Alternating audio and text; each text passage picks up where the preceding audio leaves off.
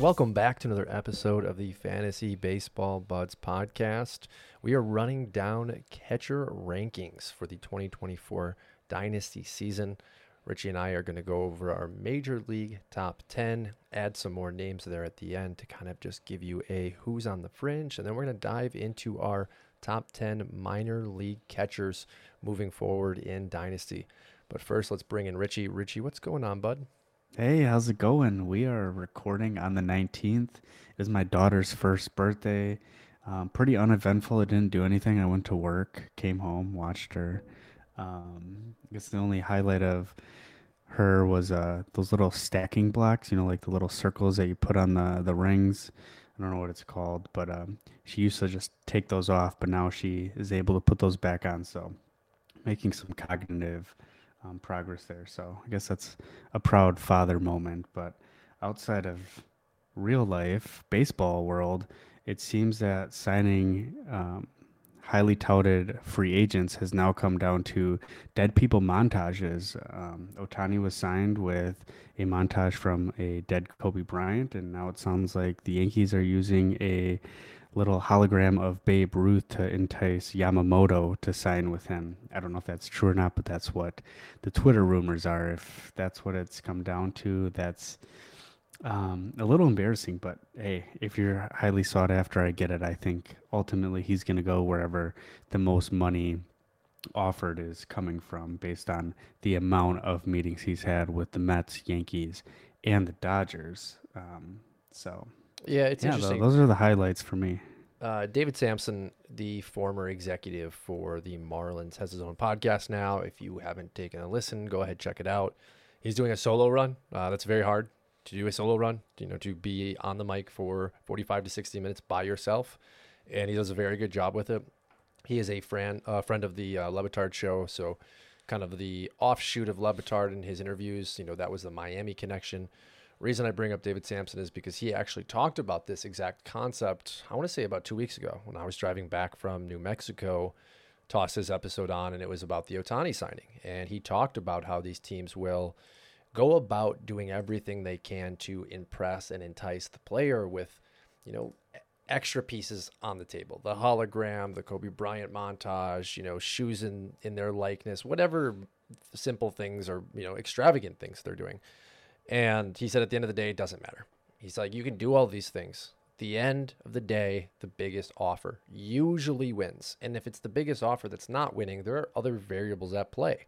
Maybe it's location, maybe it's size of city, size of market, things that actually matter from, again, a financial perspective or from an emotional perspective. If, think about Zach Greinke having the anxiety issue. So I do find that funny. It's completely pointless. Why waste your time? Tell him what he is going to be to the team, to the city, how much you're going to pay him, let him make his decision. And it is a little different, though. Japanese, Asian culture has that level of respect, especially within a negotiating meeting, that I think is different from American culture. So I get that side of it. But yeah, it's kind of gotten ridiculous at this point. Yeah.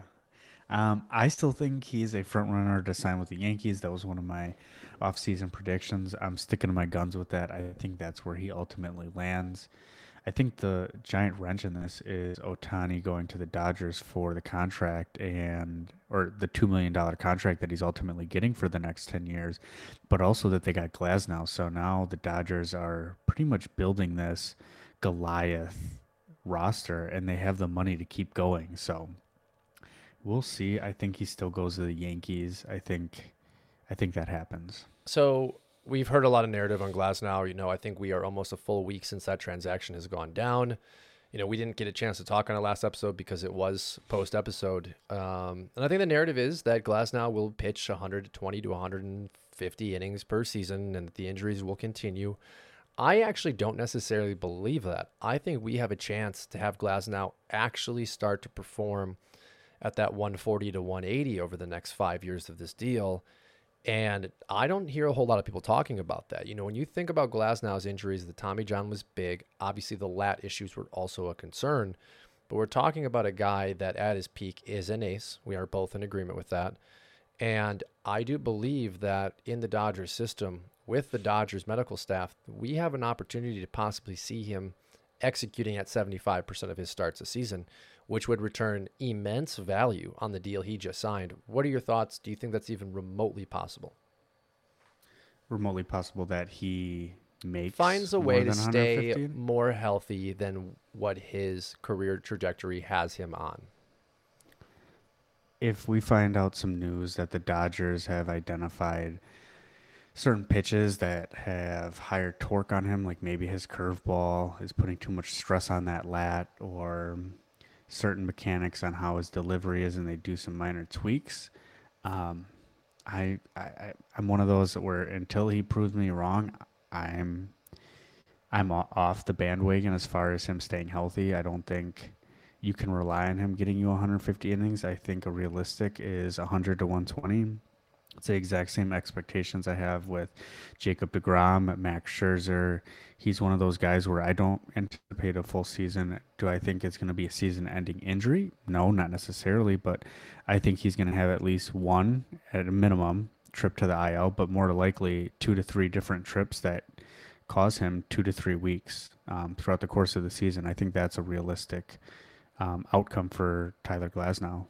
Okay, so you said 2 to 3 weeks, but I think you're probably more or less assuming a month, right? Like if we're saying Yeah. two, Yeah. 3, or 4 possibly trips, right? That's say he misses a month, which still brings him in around 80%. I think if we're doing just bare math here, a little higher than 80%. I'm okay with that. Also, and I think this is something that's not being talked about. If you continue to run into issues with Glasnow from a starter's workload, that $25 million a year, I think, on roughly that he got, I'm okay with him being a stretch closer. Like the stuff is there, the dominance is there. You're talking about 100 to 120 innings if he's a stretch closer, which is a guy that pitches 1 to 2 innings, comes in maybe 7, 8, 9 at times. So if it's a really important game, I'm okay paying that guy $25 million a year. I think you also have to think about the fact that, Ohtani will be pitching next year in 2025. We saw the Angels go to a 6-man. We probably see the Dodgers go to a 6-man. We see the depth in this organization already. Still, with the players that they've already moved on from, you still have 3 or 4 pitchers that we like in the minor leagues on top of Sheehan. So I think there's a lot of opportunity to extend his health once Ohtani gets back, and you see that 6-man rotation. There's a lot, I think, for fantasy baseball to analyze going into next year. But maybe to your point, kind of waiting and seeing, we need to see what the 2024 season holds, I think, in order to really project moving forward. Yeah, only time will tell. All right, let's get into it. So we're going to kick off our off-season rankings. We're going to do some major leaguers today. We're going to do some minor leaguers. We're going to break them up. And I think that's the right way to do it, because if we didn't, I think I'd be far too aggressive, and I think I would have Samuel Basallo number 1 overall, even though we know he's going to be a first baseman. So we're going to kick off with Major League Dynasty rankings for catchers. Richie, go ahead and kick us off. Yeah, so for the major, do you want me to just run through them all, or Give me each player and just tell me like why, from your perspective, he falls where he falls. Yeah, so number 1, Adley Rutschman. I think that's going to be consensus across the industry. Still very young on the Baltimore Orioles team. Had a fantastic season. I think he only continues to grow. Number 2, I have Will Smith of the Los Angeles Dodgers. He's done pretty well in his own right. Gives you a solid batting average. Has great power. He had 19 home runs last year. I think a realistic expectation. I think that's probably his floor. I realistically see him getting more closer to 25, sometimes 30, and give you that solid batting average. 261 for a catcher is pretty damn good. And number 3, William Contreras of the Milwaukee Brewers, also was on fire to finish the season. Number 3, I think he's only, I wish I had it up, he's either 24 or 26 years old, so still fairly young for a catcher. Number 4, I have Francisco Alvarez. Kind of had some ups and downs in the majors, but I think he's still young at 21 or 22 years old. The face of the franchise for that Mets as soon as Pete Alonso is gone, unless he signs a contract extension. And then number 5, I have Sean Murphy. He kind of, stumbled there at the end for the Atlanta Braves. Finished the season with a 251 batting average. And he's getting up there in age, 29 years old now. So he's not quite 30 yet, which is the threshold for me in Dynasty. As soon as I see that 3 at the beginning of your age, that starts to become a red flag for me, which is sad to say because both of our ages start with the number three now. So it's funny to talk about these guys being the old guns in the major league. So that rounds out my top five. I'll stop there and give you a moment to weigh in on your thoughts. I think your top five is fairly similar, if I'm not mistaken. Yeah, we deviate a little bit. We have the same one and two. Adley Rutschman, don't need to talk much there. Will Smith. Now, this is what's interesting, Richie. So, Will Smith turns 29, and Sean Murphy is 29. Sean Murphy just turned 29 in October, so this will be his age 29 season. I did not realize that both of these players were the same age. When you think of Will Smith, I think we naturally think of him as being a bit younger than Murphy, but if we remember correctly, Will Smith's promotion was really held back because of Austin Rivers and a few other situations going on in LA. And then he didn't get a chance to really hit the ground running as a starter until just a couple of years ago. But I like Will Smith at number two and Sean Murphy number three. For me, Smith has the counting stats. He has the lineup protection. He's in Los Angeles. That's, continue that narrative moving forward. I think his window is 3 or 4 years of a top 10, maybe top 5 fantasy catcher. And the only problem with him now is the DH is not necessarily going to be in his favor anymore. He was a guy that was allowed to go in and out of the catching position, the DH position. Now with Ohtani in LA, that consistency that he was giving you is from playing time is kind of going to be in question. Sean Murphy, on the other hand, same thing. Great lineup, has the opportunity to play at the DH position. That may change as time goes on. But again, I think 3 to 4 years you have a top 5, top 10 catcher. Now, Murphy's season did not necessarily end the way we wanted it to. You mentioned his slash line. I think you're going to have a rebound. This has been a guy that's been reliable for a number of years now. And that's why I put him 3, because of these next few guys, there are question marks, even though I really like them. That's Francisco Alvarez, as you had mentioned. Will he move to first? I think that's a great point you make. Alonso's presumably going to be gone. Alvarez naturally would fall in line for that first base position unless they can really feel confident with him behind the plate. Doesn't he? I'm pretty sure he has a good arm. Like, he throws out a lot of hitters, does he not? I feel like he does. I think that he was does, one of his but calling cards. I think. And who else do they have that are gonna really believe in Kevin Parada, who we'll talk about later? I mean, I don't know. I agree with you, but when you think about Alvarez's offensive production, we've seen this time and time again. You get moved off your primary position at catcher to outfielder or first base, you end up having a more productive offensive career, right? Like, you look at Sean Murphy just last year and how he fell off the cliff because of playing time. Like, it's a rigorous position. And I think when the Mets are looking around and thinking to themselves, okay, we have an easy replacement for Alonso right here in the organization that we don't have to pay, it's going to be hard for them not to move him off the catching position. Yeah, well, the Mets do like to spend money, though, so... They do, and they also have an infield issue, right? We have Batty, we have Ronnie Mauricio, who's out this season. You have Vientos, who's by the time we're giving him a shot, he's gonna be 35.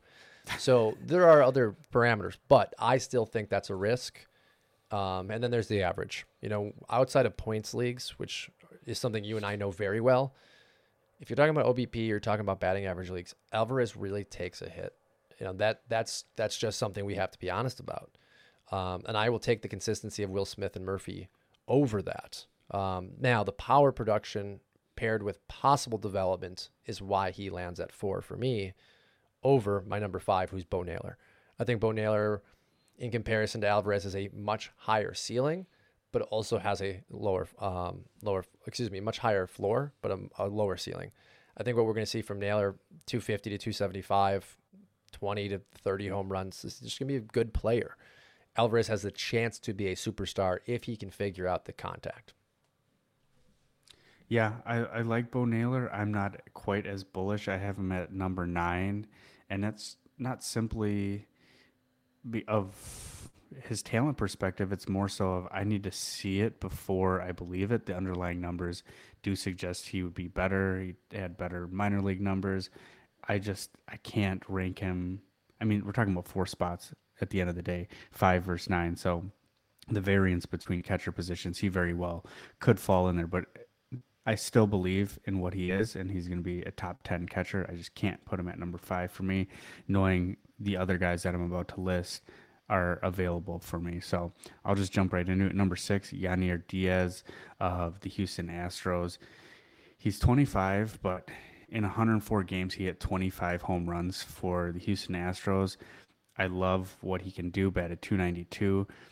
The only pause that I have is that he had a 2.9% walk rate in his 104 games with the Houston Astros. I'd like to see that a little bit higher, closer to that 10% range, but we'll see. I'm not going to ding him too much. It's his first year, so I think he only goes up from here. Number 7, Logan O'Hoppe. Normally, shoulder injuries give me pause, as you know, especially those labrum tears, but I liked how Logan O'Hoppe came back from that injury. He looked like it never even happened to him. Number 8, I have Gabriel Moreno. I liked what he did at the end of the season. He's more of a hit over power type guy, which gives you a little bit of something different than what you're used to expecting at the catcher position. And then the aforementioned Bo Naylor at number 9. And then ringing out my top 10 is Henry Davis of the Pittsburgh Pirates with Andy Rodriguez out. Is it an ACL tear or is it a UCL Tommy John? I don't remember. Either way, I'll let you look that up. But It's Henry Davis, it's UCL. UCL. So he will not be throwing, that's for sure. And this opens the door for Henry Davis to get that catcher eligibility. I think a full year in the majors gets him a lot better, and I think he rounds at the top 10 for me. You got to remember he was a first overall draft pick for the Pittsburgh Pirates just a few years ago. Yeah, I mean, he's the name for, I think, for both of us that he could skyrocket here, right? I mean, I could see Davis pushing into that number 4, maybe even that number 3. Yeah. Honestly, maybe even that number 2. Like he could be an end of season number 2. What we've seen so far isn't fantastic, but we have to kind of give him a break. He was working on 2 positions. He was working on a new position. There's a lot to that. And I think that lineup this season will be a little bit better with O'Neal Cruz being back, and I think that will help. But I think, up until about a week ago, he wouldn't have been in these rankings. He was, for me at least, an outfielder now. So really interesting for his career because, to your point, when Endy gets back, what does that rehab process look like? Also, I think the biggest thing with this surgery for Endy, he had torn it on a swing in winter ball. Was it already injured? Is that maybe why Endy's season didn't have any of the relation to what it did in the 2022 season in the minor leagues, where he was winning some publications hitter of the year? So it'll be interesting. I think Endy for me is a buy low coming into the 2025 season because I do like what the profile showed in 2022, but now Davis gets to benefit from that injury. Really, really, really good for him. And also for fantasy for 2025 seasons, he should be presumably catcher eligible. So you're going to get an extra year of him, especially in dynasty leagues where maybe you didn't think you were going to. Okay, coming in for me at 26, or excuse me, at number 6 is William. 26. Wow, we're jumping deep ahead in the rankings. William Contreras. Now, he would be much higher if for not his lefty-righty split. So 2023, Contreras against lefties batted .357 with a .649 slug. Pretty incredible. Absolutely love that. OPS of over 1,000. Now, the problem is for me against righties. Batted .262, which is pretty nice. I'm not saying that that's bad. The problem is the slug's under 400. It's .381. So if Contreras could only face lefties, he'd be a first-round pick. But that's just not the case. And we kind of see it translate into his numbers. If you look at what he did with Atlanta in comparison to Milwaukee, he definitely was utilized in more of a platoon role, definitely taking advantage of those lefties. So I want to see him continue to improve and continue to uptick against righties before I really move him up. That's why I like Bo Naylor. That's why I like Alvarez over Contreras. Number 7, Yainer Diaz. We both really like him. Question marks about the defense. If he can really stick for 120, 130 games is there. The bat was there, really pull heavy profile, works really well with the Crawford boxes. This is a guy I think, in my personal opinion, once he comes out hot, I think you should be looking to move him. If you can get, a Bo Naylor, in my opinion, for Yainer Diaz, I'm taking that deal. Number 8, Logan O'Hoppe, coming back off the labrum tear, looked okay to end the season. Again, coming back from that tear, he has to work his way back with strength, but I think we have yet again another labrum tear hitter who is rebounding. Number 9, Gabriel Moreno. You talked about it, hit first profile, not necessarily the power that Ohapi or Diaz has, but this is a player that we will expect to continue to grow. And again, another highly touted prospect of the past. And at number 10, same as you, I have Henry Davis for the Pittsburgh Pirates. Yeah, both very similar. I think that top of my Sean Murphy lower and William Contreras higher are the big variations. But outside of that, I think we're pretty much neck and neck with where we're at in our rankings. So obviously we're going to be very similar in how we view most of our rankings, honestly, are going to be very similar, but we'll try to be a little different so we can have a little bit debates going on. But I don't know if we're going to have too many for this podcast. Well, I was just looking at let's run through it. So 11 for me is Campusano, right? Big bounce back this past season with opportunity. Former top prospect that lost his shine. He's my catcher in a few dynasties this season. He's yours in at least one I know of. I love the profile. I think this is a guy that finally got his shot, especially showed with the bat. And he's coming in right over for me, Kyber Ruiz at 12, who I think, again, another highly touted prospect, formerly of the Dodgers, traded in that Turner-Scherzer deal. Really started to show a little life last year. He's a guy I'm settling on in Dynasty Leagues too, or really like as my second catcher in a Dynasty League. Like that's what I'm really trying to pair him up with. Jonah Heim comes in. You benefited from his pickup last season and his emergence. I still like him for at least a couple years. Shea Langeliers, I think, is kind of boring, but young, and hopefully with a transition with the Vegas move happening, like that power can tick up a little bit. Batting average has to improve.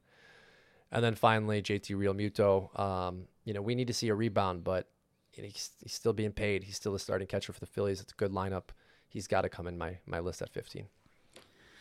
Yeah, I think my 11 through 15 is exactly the same, except for I have JT Realmuto and Shea Langeliers flip-flopped. I don't see Langeliers getting much better, or at least not surpassing what JT Realmuto is going to give you over the next year or two. I think what Realmuto provides is the best outcome that Shea Langeliers could have, and so I'd rather just take the best bet with JT Realmuto at that point. Yeah, and I mean, at this point, if you're getting to this level... Yeah, if you don't have one yet, then... Well, and I think this is... We've experienced this in a couple of drafts, right? Like, Luis Campusano goes 3 picks, and you're like, oh, shoot, like, I have to take Ruiz now, or I have to make the decision, take Langeliers, take Jonah Heim, who in our rankings he's higher. I've seen Jonah Heim go much higher in dynasty drafts than where we have him, but... my point to this is if you're settling from a guy from 12 to 15, your number one priority better be go get Kyle Teel. It better be go get one of these prospects that we're about to talk about, because you're going to need a filler role for 2025. So let's break right into it. We've got our minor leaguers. We've listed them out. I think I have 15. You have 12. Why don't you kick us off and talk about the unanimous number 1? Yeah, I think easily the number 1 catching prospects probably across the industry is Sam. Well, I shouldn't say across the industry, but for us, it's Sam Basallo. I think industry, there's the argument for Ethan Salas, who is my number 2, but Sam Basallo, only 19 years old, went from low A all the way to double A this year. 299 at low A, 333 at high A, and then 467 batting average at double A. So as he went through the ranks, he only got better, and he finished the last, month, 2, even 3 months maybe, on a tear. He was not really on the radar for most people until that second half.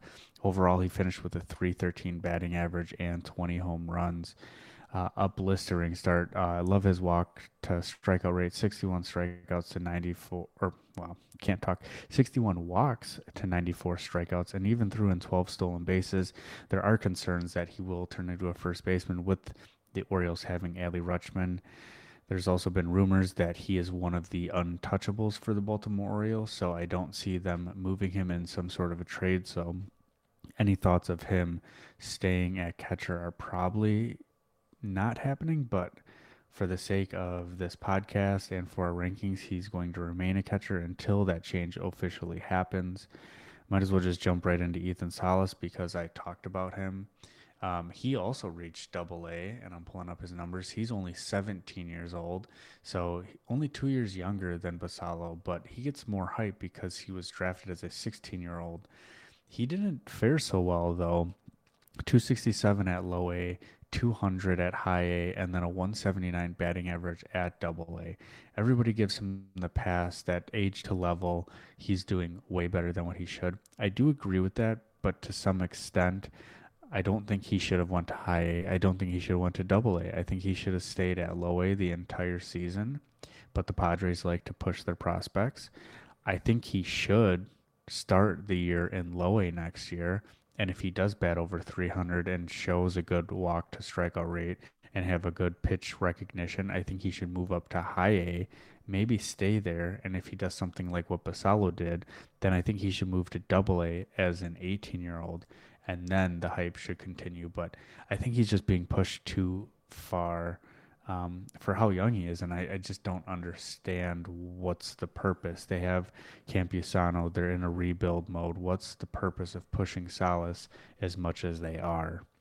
So those are my top two. I'll take a quick break and let you weigh in a little bit here. Yeah, I'll address Salas in a minute here because we have the same top two. Basalo coming in number one. And what I really like about Basalo's numbers, you talked about him having such a torrid finish to the season, getting that promotion to double A, but was really encouraging for me was his actual September turnout. 7 games, 26 total at-bats, 6 home runs. And that is at the double A level, batting .538. Extremely impressive. And 4 strikeouts to 2 walks. Is that correct? 4 strikeouts to 7 walks, excuse me. So that's insane as well. I think what we could see is an ascension if he hits double A again to start the 2024 campaign, where he's absolutely just hitting the cover off the ball. The Orioles are going to have a decision to make. And we've talked about this on countless episodes now. How and when do they make a move? When do they move off some of these prospects, kind of opening the gate for playing time? But until that happens, we're just going to expect that Basalo, even if he hits well at the minor league level, doesn't get brought up, because where do you play him? So we're going to watch this year very closely, watch the offseason. I'm really hoping we start to see a package deal to get some of these kids out, to bring some starting pitching in. Conversation the other day about how they could have traded for Corbin Burnes as well as Devin Williams to shore up that closer role while Felix Bautista is out, but then they go and sign Craig Kimbrell. And, you have the package to go out and to contact a team like Milwaukee and make a really big deal like that, but they didn't do it. So frustration continues to loom. Basalo, that's the only thing I think that takes away from him being the number one prospect for me, is just, again, where does he play? And you said it too, we do expect for him to be a first baseman. So there is that small piece of the puzzle. You look at then stolen bases, he had 12 this year. Kind of expect that to go down to almost nothing as he gets older. So think about a hit-only fantasy option, in my opinion. Number 2 is Salas. You talked about him kind of at length. I think you're spot on. I think he should probably start the year at high A this year. Only batted .267 at low A. I think the promotion to double A was really for developmental purposes. I do think them pushing him was because he was the talk of the town constantly this season. And you're right, it was detrimental. He did get hurt, so he didn't even get the opportunity to really develop at the double A level with those players and those coaches. I expect him to start at high A this year, kind of really find his groove. If he can start to hit like maybe Basalo did, maybe you start to see a quick ascension again. But 200 at double A in 9 games, 200 at high A in 9 games, and then 179 in 9 games at double A is not enough for me to say start him in double A. I think you have to give him an age appropriate placement this year, which even at 18 high A is a bit of a stretch. So a lot to be left questioning with Ethan Salas, but he's number 2 for a reason. I think we see a future pedigree that would land him in the top 3 catching major league players for a decade. Yeah, I agree. Let's move on to my number 3, and your number 3 is the same as mine. I think the top 3 are almost in a tier of their own, and that's Kyle Teel of the Boston Red Sox. He was taken in this year's draft, 14th overall. He should have went way higher, probably 7th or 8th, to the Kansas City Royals before they took Blake Mitchell. And that comes down to more of a philosophy on where they want to be and when. I think for the Kansas City Royals, they went Blake Mitchell, more of a defensive catcher out of high school, versus Kyle Teal, which is more of a bat first from college. But man, he lit the cover off the ball. He went from a rookie ball all the way to double A. A rookie ball batted 429 in only 3 games. So take it for what it's worth. Then he went to high A, so skipped low A altogether, batted 377 and had no home runs, but had a complete 1-to-1 walk to strikeout ratio, 11-11, threw in a stolen base too.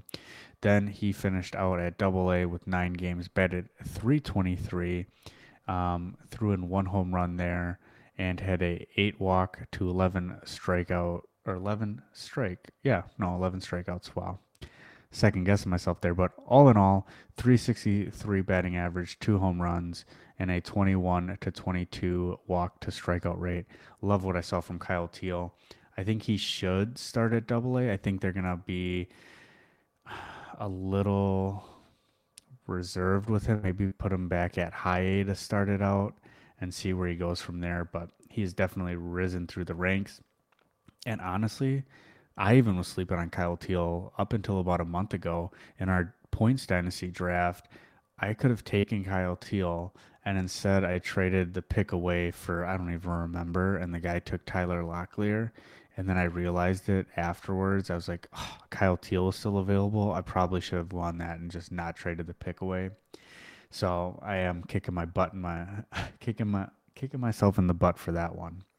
Yeah, But yeah, what are your thoughts on Teal? Teal's the guy that I'm targeting primarily with the conversation that we just got away from. If you're drafting any of those players that we had mentioned, from Jonah Heim, Rio Muto, Langeliers, like, Teal is my guy because I think he will be the fastest riser out of this group. Basallo has the concerns of possibly moving to first. Obviously, if I'm taking one or the other, I'm taking Basallo. But when we're talking about constructing a team here, Teal is my target because he is going to stay at catcher. That's my belief. He is catcher outfield designation in a lot of Fantrax leagues, or just a lot of fantasy leagues in general. But this is a catcher. This is going to be a catcher that rises fast, and this is going to be a catcher that plays in a good organization. I think the Red Sox will be getting better as money gets to be spent over the next few years. And after Teal, we have question marks. We're going to talk about some of these guys, but Teal is a bona fide starting fantasy catcher at the age of 21, going into his age 22 season.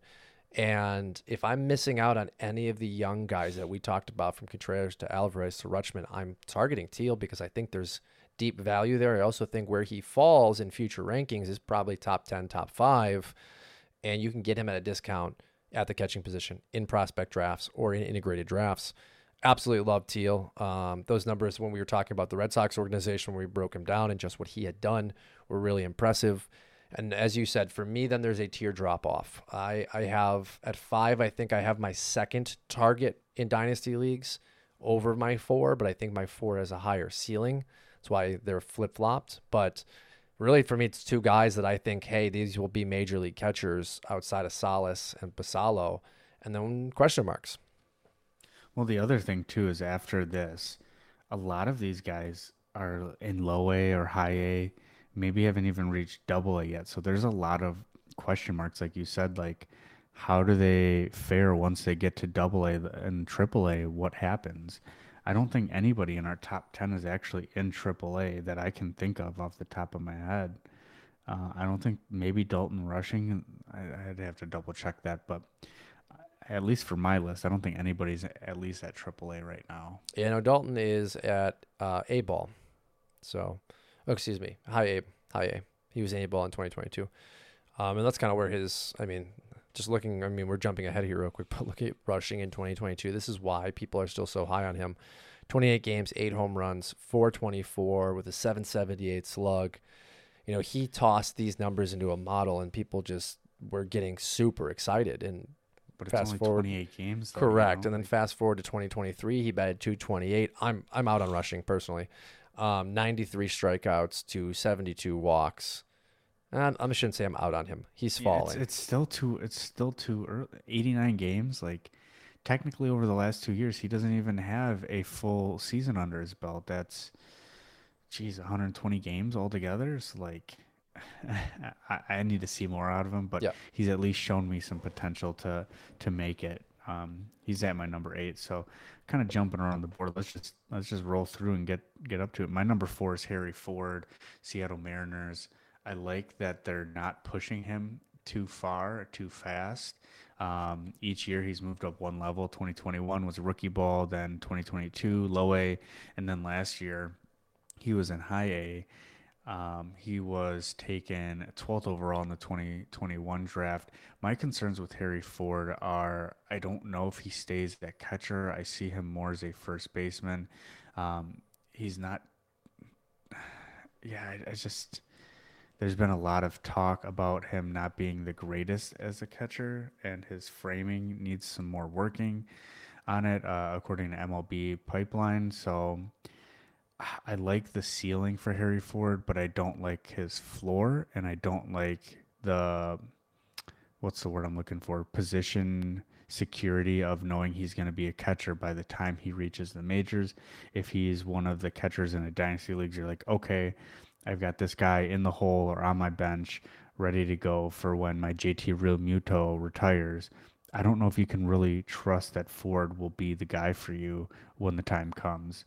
Um, so that's Yeah, my I number agree. 4. I think everything you said is perfect. Like that's exactly my case, right? Like for me, it's Teal and Cuero, and if I'm looking at Ford on the board, I'm happier taking some of the younger DSL or rookie ball players that we have, or maybe even low like A ball, because everything that you have concerns with Ford, so do I.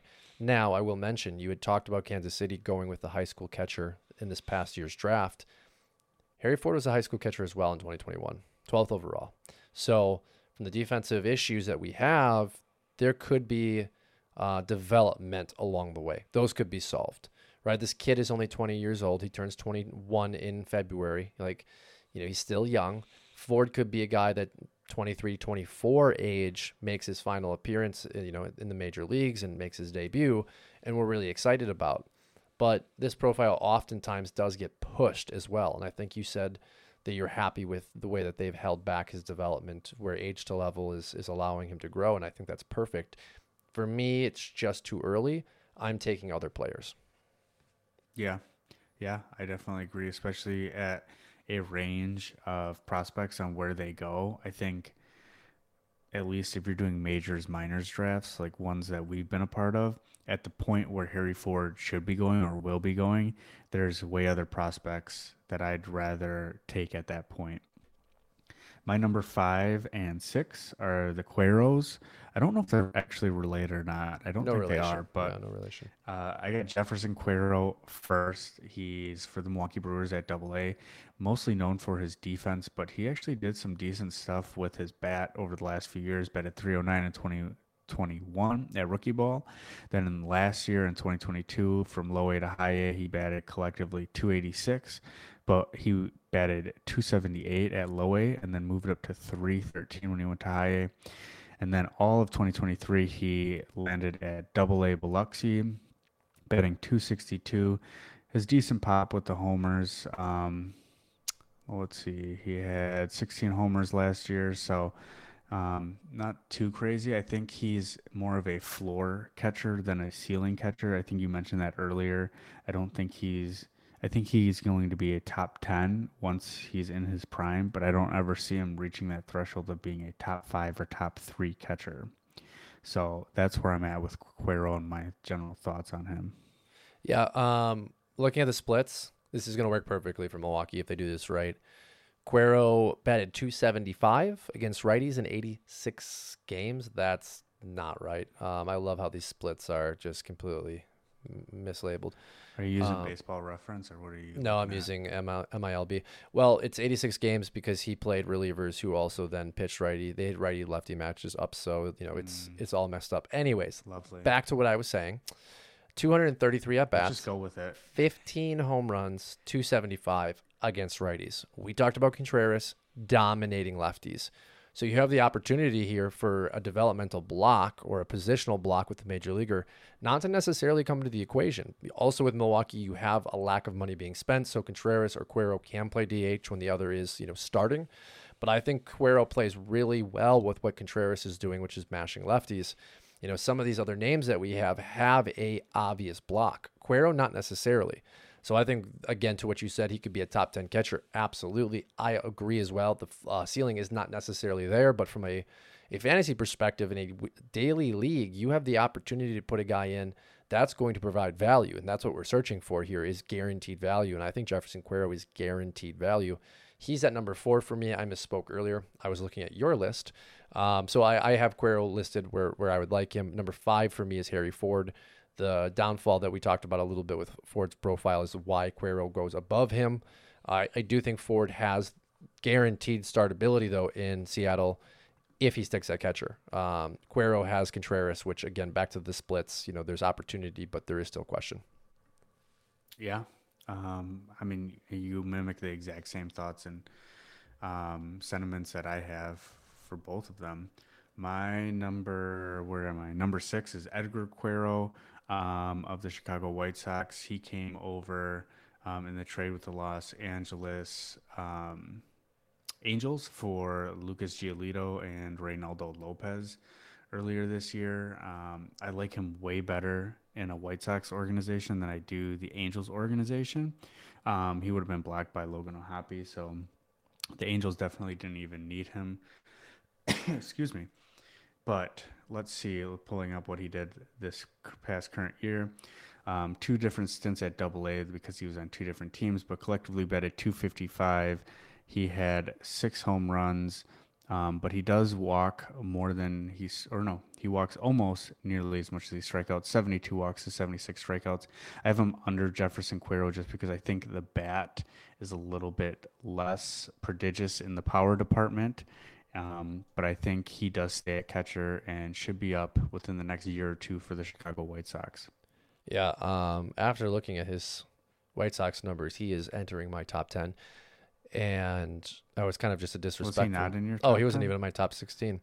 I had not liked the profile with the Angels. I didn't like it. And there was a mislabeling for his body ratio. He was originally talked about this past summer as being a guy that was 5'7".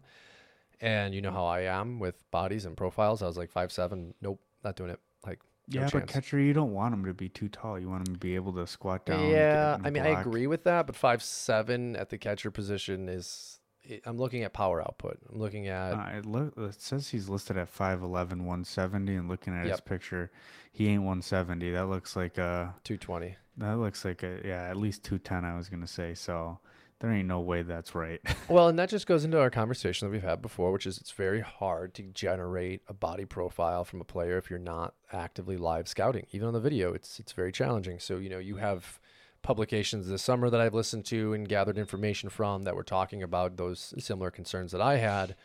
And those are really important details, at least for the way that I profile a player. And as soon as he switched organizations, I mean, you saw an immediate turnaround. I don't know if it was necessarily the change of scenery and maybe a mental block was released, but 277 in 31 games with 3 home runs, whereas 70 games, he also had 3 home runs. This will be a really, really important year for him. And I think we can look back possibly on that deal the White Sox made and say they got an absolute steal if he has a fantastic turnaround in the 2024 season. So I like the profile a lot. He will now be coming in for me at number 7. So I have Lorenzo ahead of him. I like it. Coming in number 7 for me is somebody you've turned me on to in this past offseason, and I have fallen in love with him. That is Alfredo Duno, catcher for the Cincinnati Reds. We've talked about him at length on our international podcast that we did. Was that last week or a few weeks ago? Can't remember. Either way, he was the number 4 ranked international center by MLB Pipeline. He had a fantastic start in his first season, 45 games, batted .303 in rookie DSL ball. But I like that he put up 6 homers in those 45 games, and he had a good walk to strikeout ratio. I love that, 38 walks, 41 strikeouts. But he even chipped in 6 stolen bases, especially being a bigger boy. I don't see that happening down the stretch as he gets to the higher levels of the minors. But playing for Cincinnati too. That's a great ballpark. As soon as you make the rise there, they have Tyler Stevenson. I don't expect to see him for 3-4 years, but I can't wait to see him and a lot of these other international guys that I've fallen in love with to see what they do out of the gates here once we get into spring training and the early parts of the MLB season. Yeah, well, yeah, and you talk about Alfredo Deneau in similar light. Let's talk about Thyron Lorenzo. And I say that because you look at Lorenzo's 22 numbers in rookie in the ACL, 8 home runs in 41 games, similar to Deneau, a couple more home runs, but he only batted 236, 42 strikeouts, so 21 walks. So, coming into this year, I don't think we had similar hype. Like, power was nice. I think the body profile from what I was hearing was also people were excited about the potential power, but the swing and miss was a concern. Fast forward to 2023 and the power jumps off the chart. Yes, the strikeouts are there. In 94 total games, he struck out 112 times. That is a bit of a concern. 70 total walks, though. So this is a player that is producing power, also producing the ability to get on base. I would say very similar to that 3 true outcomes option here, 24 doubles as well. This is a guy I'm very, very, very excited about. I think the 2024 season could see him rise all the way into the top 10. It could also see him as he goes up against tougher competition and more dominant pitching in high A, possibly fall down lists. Those strikeouts at 112 in A ball really have to be the peak for his minor league numbers. We need to see him have a better contact rate, and we need to see him continue the patience that he's shown with those 70 walks. Because as of right now, just looking at his line, I would have to imagine those 70 walks were probably pitchers that just said, absolutely not. I'm not throwing him anything in the zone. Big season for him. I like the age as well. 20 years old, won't turn 21 until July. Age to level, he is progressing properly here. And I think from the catching position, he probably will also be moved off. 6'3", bigger body. You just talked about the frame and what that means. If this power continues, I would expect for him to be a trade piece, honestly, because DH is really the only position, maybe first base, and Freddie Freeman's not going anywhere. Shohei Ohtani's certainly not going anywhere. So for me, he's got to stick at catcher because there's no speed in the profile, only 2 stolen bases. But for me, he does come in at number 6 above Cuero, as we just talked about, because I just think this power is off the charts. That's fair. I have Lorenzo at number 9, right behind Dalton Rushing, who we talked about earlier. I agree with everything you said there. I have Rushing 1 spot ahead of him, mostly just because Rushing has that pedigree from his college days when he hit 23 homers as a junior, and then the Dodgers gave him $1.9 million when he was taken in the second round. So he's got that pedigree, even though in his limited sample size he struggled this last year. I'm still buying a little bit into the pedigree behind him. I don't want to dock him too much, especially given we just talked about how he's got less than 120 games under his belt at Pro Bowl. So well, and I have Rushing at 8 and just Lorenzo to jump in, 9.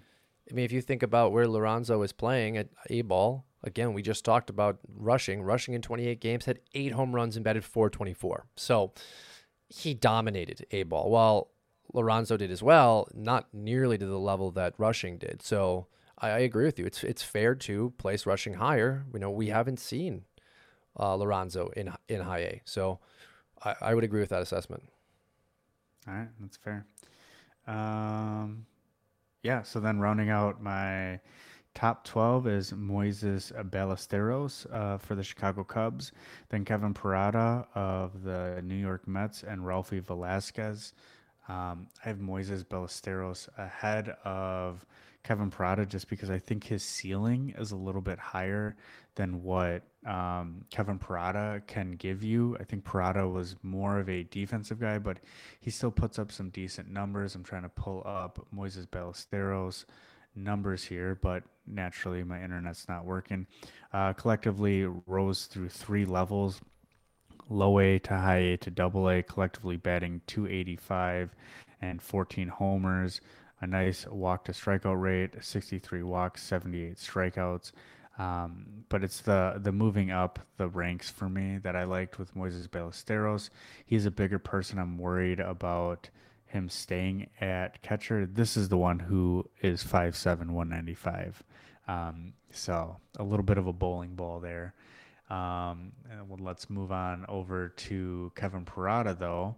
And he is giving me the circle spinning of death. 22, he was taken 11th overall by the New York Mets in 2022. And he didn't have the greatest season, honestly. 077 in low A, then 265 at high A, and then 185 in double A. So collectively batted 248. Yeah, so he had a rough season, 14 home runs though, but that's why he's down here at number 11 for me and not higher. Last year he batted 273 and 276 between rookie and low A. I think I think the pedigree is what keeps him here for me, but he could keep on falling for me. Yeah, pedigree is what allows him to slide in my top 15 as well. Coming out of Georgia Tech, I like the school. You know, he was a guy at 11 that the Mets were very excited to get in 2022. Yeah, last year sucked. There's no way around that. Like, just the reality of it. I think this is a guy that you can probably get for pennies on the dollar right now, too. And if you don't have a lot of catching depth and maybe our guys throughout the top 10 that we've mentioned are a little bit more cost or lack thereof of cost friendly, he's an option that you could have with the hopes of a turnaround in 2024. Because you also talked, you said it best. Alvarez, who's going to take his job? Well, it's not going to be Parada. Well, that could change. And there's opportunity there. So Parada for me comes in at 14. Last we talked, Alfredo Dano at 8, Dalton Rushing at 9, Andy Rodriguez at 10. Kind of talked at the beginning of the show, the injury. I still really like him. I don't even know if he would necessarily fall in line with prospects, but I'm going to put him here because of the injury. I like him a lot still. 11, I have Austin Wells for the Yankees. I think coming into 2024 with the trade of Higashioka, there's going to be playing time opportunity. Wells' profile does not help in categories or in roto, but for points leagues, you're going to get power. He's going to be in a good lineup. I think we can continue to see development from Austin Wells. You look at the 2023 season, 371 total plate appearances, 17 home runs, batted 240.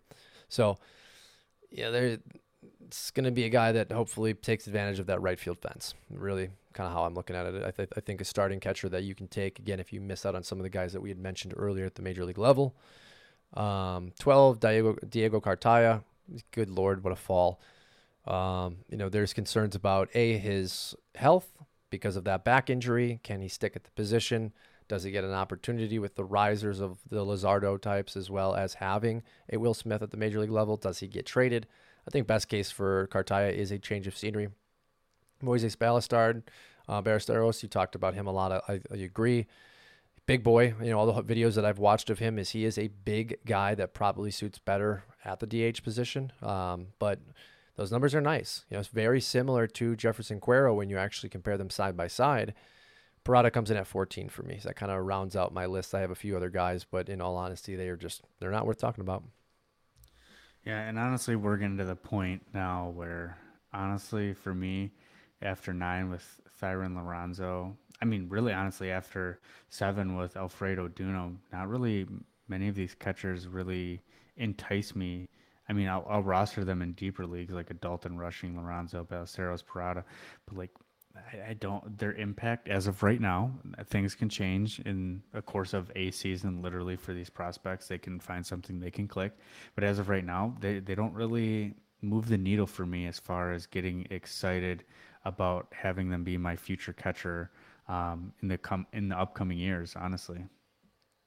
Yeah, so I think it's really hard right now to look at the catcher rankings, and I think back to a month and a half ago when I did my positional depth charts. You look at the guys like Rutschman, who came out of the minors, Alvarez, who came out of the minors just 2 years ago, Bo Naylor now being graduated, Logan O'Hoppe graduating, Gabriel Moreno graduating, Henry Davis graduating, Herbert Ruiz graduating, Shailen Lears graduating.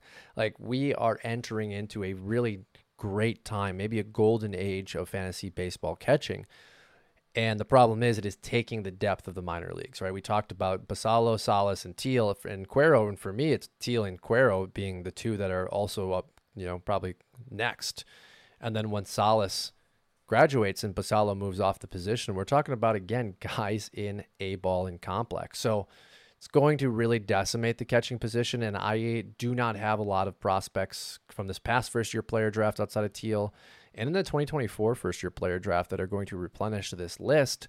So kind of keep your eye out this season for low A, high A players that may be entering the catcher position to start April and May. Yeah, I think I do roster Parada and Velasquez in one of the dynasty leagues we're in together, but I think that's just for depth because I missed out on Teal and I have Campusano as my catcher. So we'll see. Maybe I'll make a trade or something for a catcher. Who knows? I like Velasquez a lot. I think there's a Yeah. lot of opportunity there. Ralphie, yeah. Yeah. First rounder for Cleveland Guardians. We didn't talk too much about him. I might as well just bring up his stats while we're talking about him. He's a high school bat, I believe. So he was ranked behind Blake Mitchell and kind of overshadowed, but he did better than Blake Mitchell. Only 6 games though, so it's a very small sample size. Bat at 348, but did chip in 2 home runs and a stolen base. So there's really not much to go off of here. Yeah, I remember his draft profile, Huntington Beach, California, so Orange County. You love them Orange County prospects. I do, but I hate Huntington Beach. So what I remember of his profile was a strong consideration for his profile to move to first base. Now, what the hell, right? You've got Naylor going to DH from first base. You've got Manzardo coming in to play first base. I think he sticks. Then you have the problem of Bo Naylor being the catcher. But this is an issue for the Indians overall. Trade him. They need to find offense. So I think he will be given an opportunity to showcase his bat, and they'll figure it out. And I don't think there's anything more to say because they have to find offense. And Manzardo is a big piece of that coming in to really kind of solidify what Josh Naylor already has, what Bo Naylor brings. Losing out on Caminero in that trade, losing out on Nolan Jones, who's now with the Rockies. Like, they've lost big pieces. They have to hit on Velasquez, and they have to find a position and a way for him to play. Yeah. Yeah, only time will tell. There's still a few years. I don't think we see him for at least 3 to 4 years at a minimum. So we shall see. All right, Richard, that wraps us. For those of you listening, go ahead and check out our Twitter. We are going to be a little more active, and I think we will try to do video probably as the offseason comes closer to opening day. We are 100 days away from opening day, so congratulations on that. Someone sent me that today. I didn't fact check. I've been too busy. Honestly, these dynasty drafts and mock drafts and doing our rankings has helped me from going into the hibernation that we normally do in the off season. So I'll take it. I think I almost prefer off-season baseball now than I do actual season baseball. So I disagree with that wholeheartedly. We'll find out. What do you mean we'll find out? Well, we'll see how I feel during the regular season. I mean, what, 400 leagues now? You got to sift through all this. It might be like a third job. Jeez. All right. All right, everyone. Have a fantastic week. We will catch you next Wednesday.